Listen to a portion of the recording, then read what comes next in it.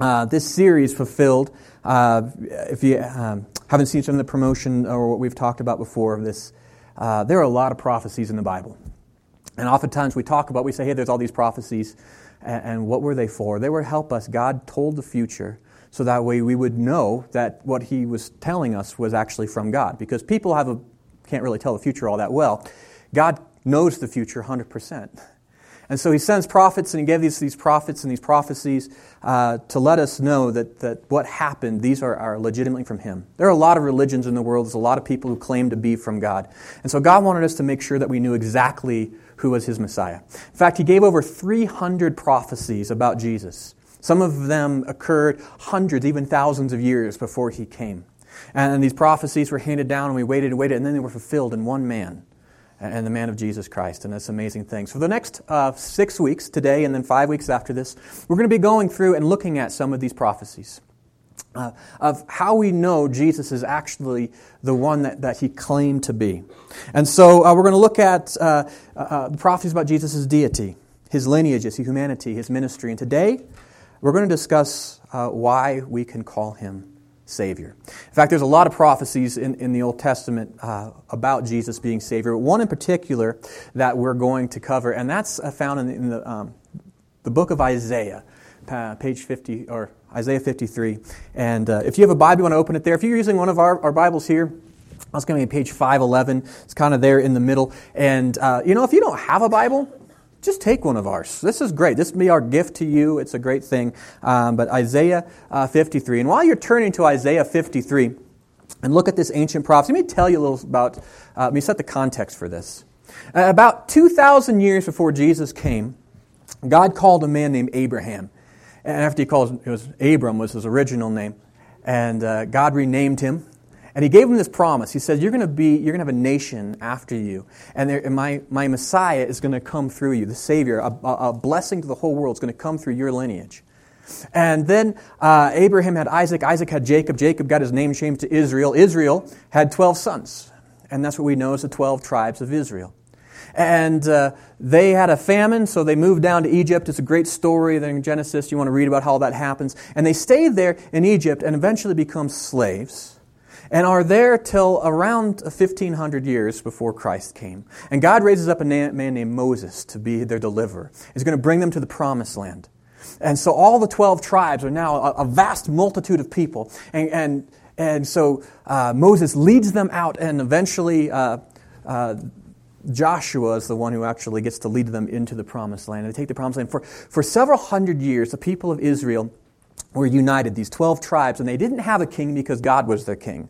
But eventually they said, everybody else is a king, we want a king. So God said, fine, I'll give you a king. And He gives them a kingdom, and so they're a united kingdom.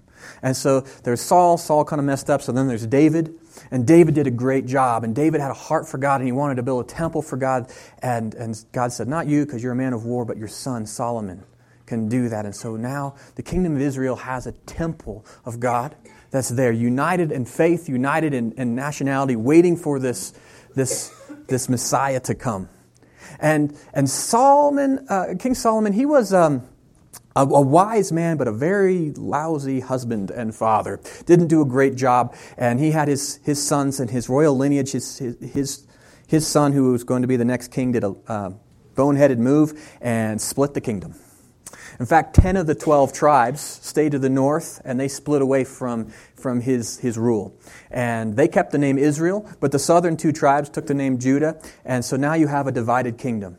And the southern kingdom, they went off and on. Sometimes they were faithful to God, sometimes they weren't, but the northern kingdom, right from the get-go, they rebelled. They rejected this God. In fact, the very first thing this northern kingdom did, kid you not, is they built a golden calf and said, this is our new place of worship, because they didn't want to share this place of worship at the temple. They said, we're going to worship God the way that we want to worship Him. And they built, if you remember way back to Moses, building a golden calf wasn't a great idea. Well, that's what they did. And they build this calf, and they have their own worship and things like this, and it just went downhill for several hundred years. God sends prophets to this northern kingdom and to the southern kingdom, telling them, listen, come back to me. Worship me. I love you. I want to care for you. And for several hundred years, God sent these prophets to the nation and said, I want your heart. And for several hundred years, the northern kingdom rejected God more and more and more. And finally, it gets to the point where God is warning them that His patience is running out. If they want to choose their own sin instead of Him, He's going to let them have that. And He sends them this prophet named Isaiah, around 700 years before Jesus was born. And Isaiah, he prophesied both to the northern kingdom and the southern kingdom. And his ministry was basically warning them of the consequences. If they continue to walk away from God, eventually they would be separated from God. And there was going to be bad times. In fact, those times were going to be so bad that the people would wonder if God had completely just rejected them. And near the end of his long ministry, God gives Isaiah prophecy of hope. Now, though the people would walk away from God, God would not walk away from His people. In Isaiah 53, God says, I'm going to bring you a Savior. And this Savior is going to do three things. This prophecy talks about three specific things that the Savior is going to do that you wouldn't expect a Savior to do, at least two of the three. But that we would know who He is. And so 700 years before Jesus came, these are what the prophet Isaiah wrote. Starting in verse 7, he said of this Savior, He was oppressed and afflicted, yet He did not open His mouth. He was led like a lamb to the slaughter, and a sheep before her shearers is silent. So He did not open His mouth. By opposition and judgment He was taken away. Yet who of His generation protested? For He was cut off from the land of the living. For the transgressions of my people He was punished. He was assigned a grave with the wicked, and with the rich in death, though He had done no violence, nor was any deceit in His mouth. And the first thing that God says that this Messiah is going to do, this Savior, is He's going to die. And that does not make sense for most. It's hard to save people when you're dead. If you don't even save yourself, it's hard to do that. But did you pick up that He didn't just say that this Messiah, the Savior, was going to die? He tells us very specifically how He's going to die. It's fascinating, the detail. I mean, we look, He says He was cut off in the land of living. You know He's going to die. But He predicts a couple things. The first one He predicts is that He's going to be falsely accused.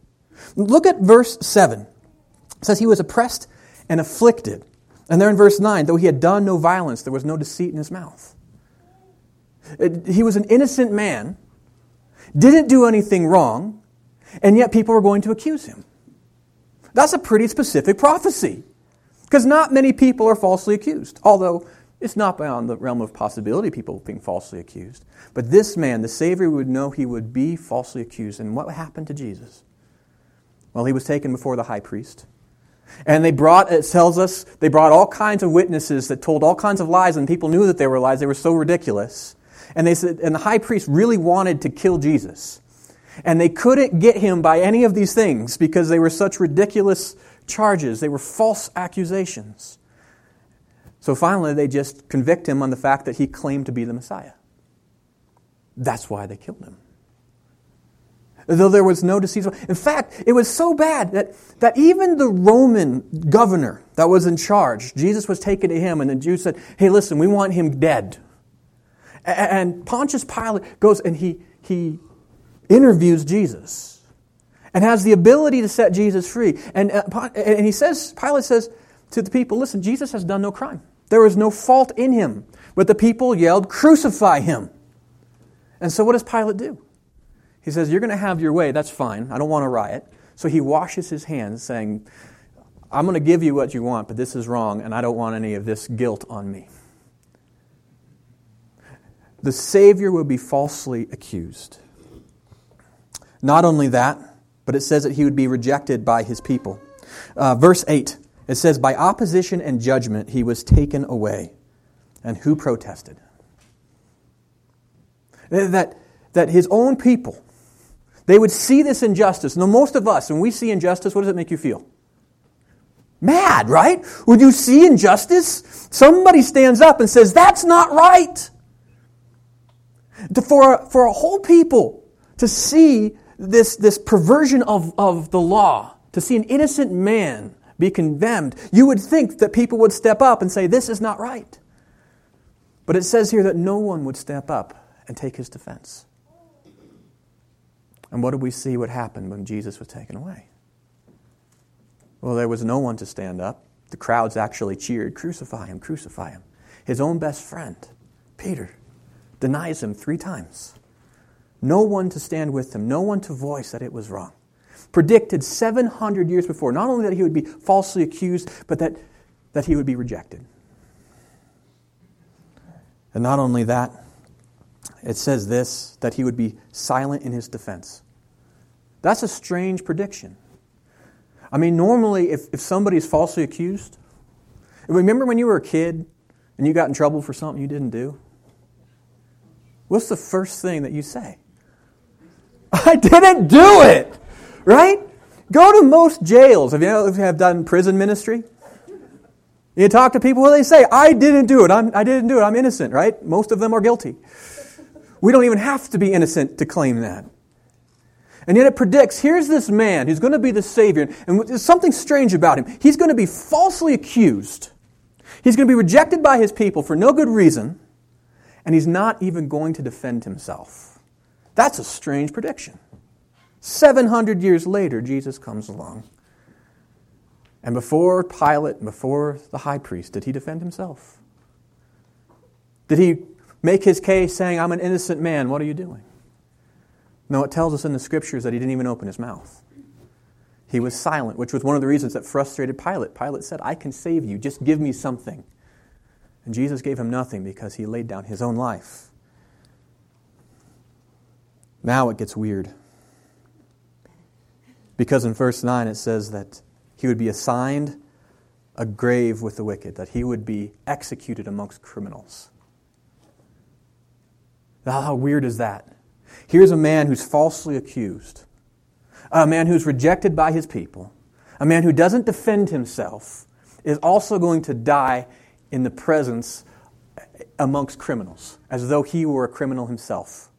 Now that's a strange prediction right there. It's not that they would just kill him alone. No, they're going to kill him with criminals. And 700 years later, Jesus hangs on a cross between 2 thieves. And then it gets even crazier. He dies. The Savior is going to die. It says he will cut off from the land of the living, verse 8.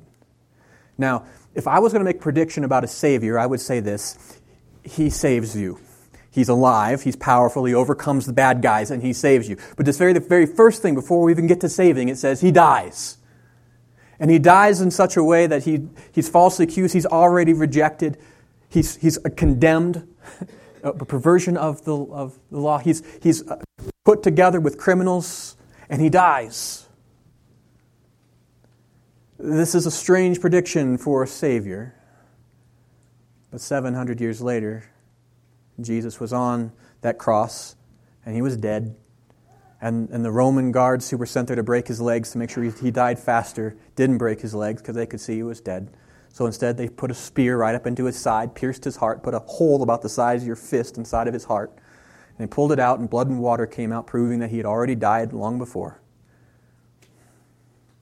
And the Savior died. And then, something that Jesus could not have manipulated, it says that he would be buried with rich people. He would be honored in death. It says this in verse 9. It says, he was assigned a grave with the wicked and with the rich in his death. That though he was executed amongst criminals, though he was rejected by his own people, though he was falsely accused and did not defend himself, some reason, somehow, this Savior, after he died, would be buried with the wealthy, would be honored. That's a weird prophecy. And yet, 700 years later, while Jesus was on the cross, and they would take the criminals, and they were going to throw their bodies, their lifeless bodies, into Gehenna to be burned. Joseph of Arimathea, a member of the Sanhedrin, a wealthy man, begs to have Jesus buried in his own tomb. And Jesus is buried in the tomb of a rich man with a giant stone rolled across the front. To the letter, 7 centuries later, with such precision and detail, the Messiah came. The Messiah was falsely accused. The Messiah did not defend himself. The Messiah was rejected. The Messiah died amongst thieves. The Messiah was buried in a rich man's tomb. But you know what? It would be a lousy prophecy if it ended there, right? You're like, well, it's a good thing. That's not the only thing the Savior was going to do.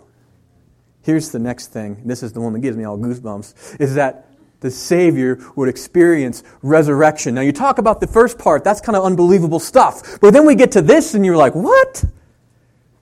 That he's going to experience resurrection. In verse 10, it says, "Yet it was the Lord's will to crush him and to cause him to suffer. And though the Lord makes his life an offering for sin, he will see his offering and prolong his days." How do you prolong somebody's days who's dead? And it says, and the will of the Lord will prosper in his hand. After he has suffered, this is not before, it says right there, after he has suffered, he will see the light of life and be satisfied. You know what that means? He's going to raise again. After he's died, he'll be alive. "And by his knowledge, my righteous servants will justify many, and he will bear their iniquities." It wasn't unexpected. And we today celebrate a resurrection. We celebrate the very real, very verifiable fact that Jesus arose from the grave. But that resurrection would mean nothing if he didn't die the way he died. But because he died the way that he died, because he was falsely accused, because he was innocent, because he did not defend himself, because he was executed amongst thieves, because he was buried in a rich man's tomb, this resurrection, we know, was authored by God.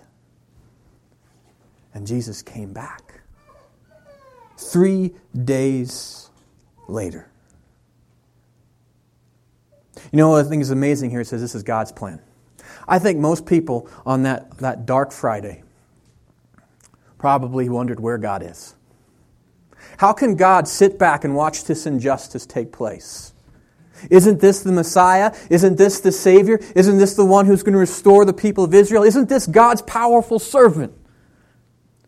How could he just die? And they would wonder and they would look, but it said this was God's will. But what was his will?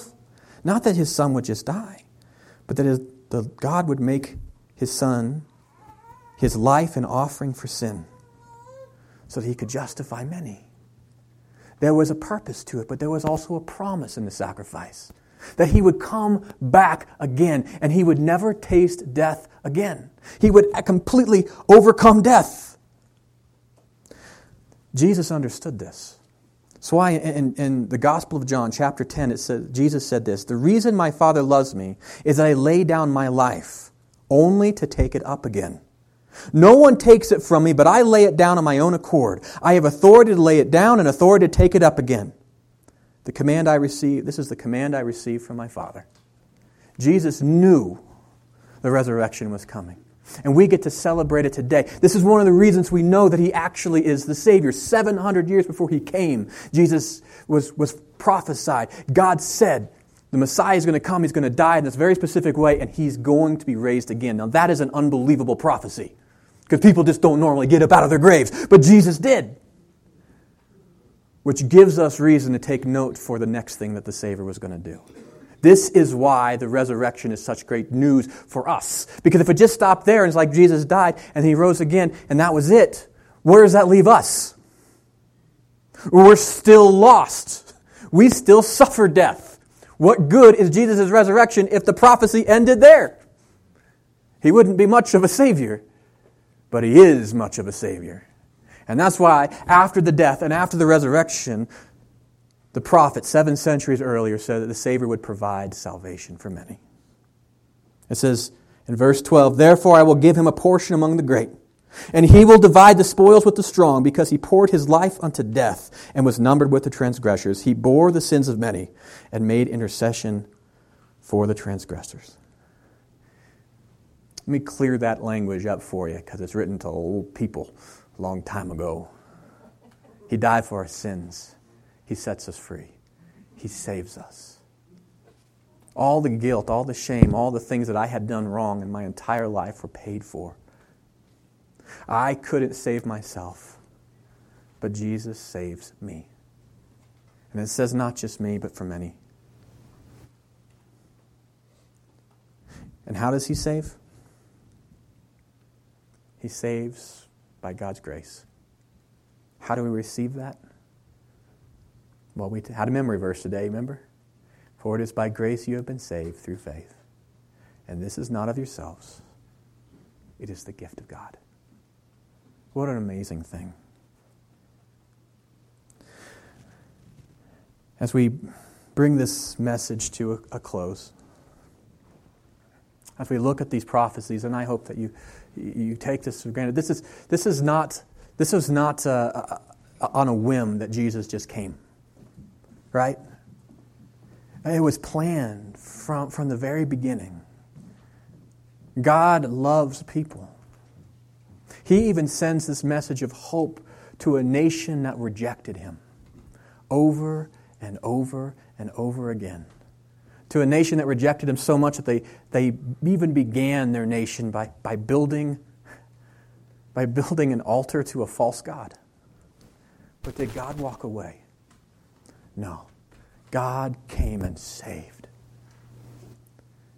You see, in our own world, in our own life, I don't know where you are, but for me, I can think of this. Well, I had a rough morning. A lot of bad things happened this morning. It was just a hard morning for me.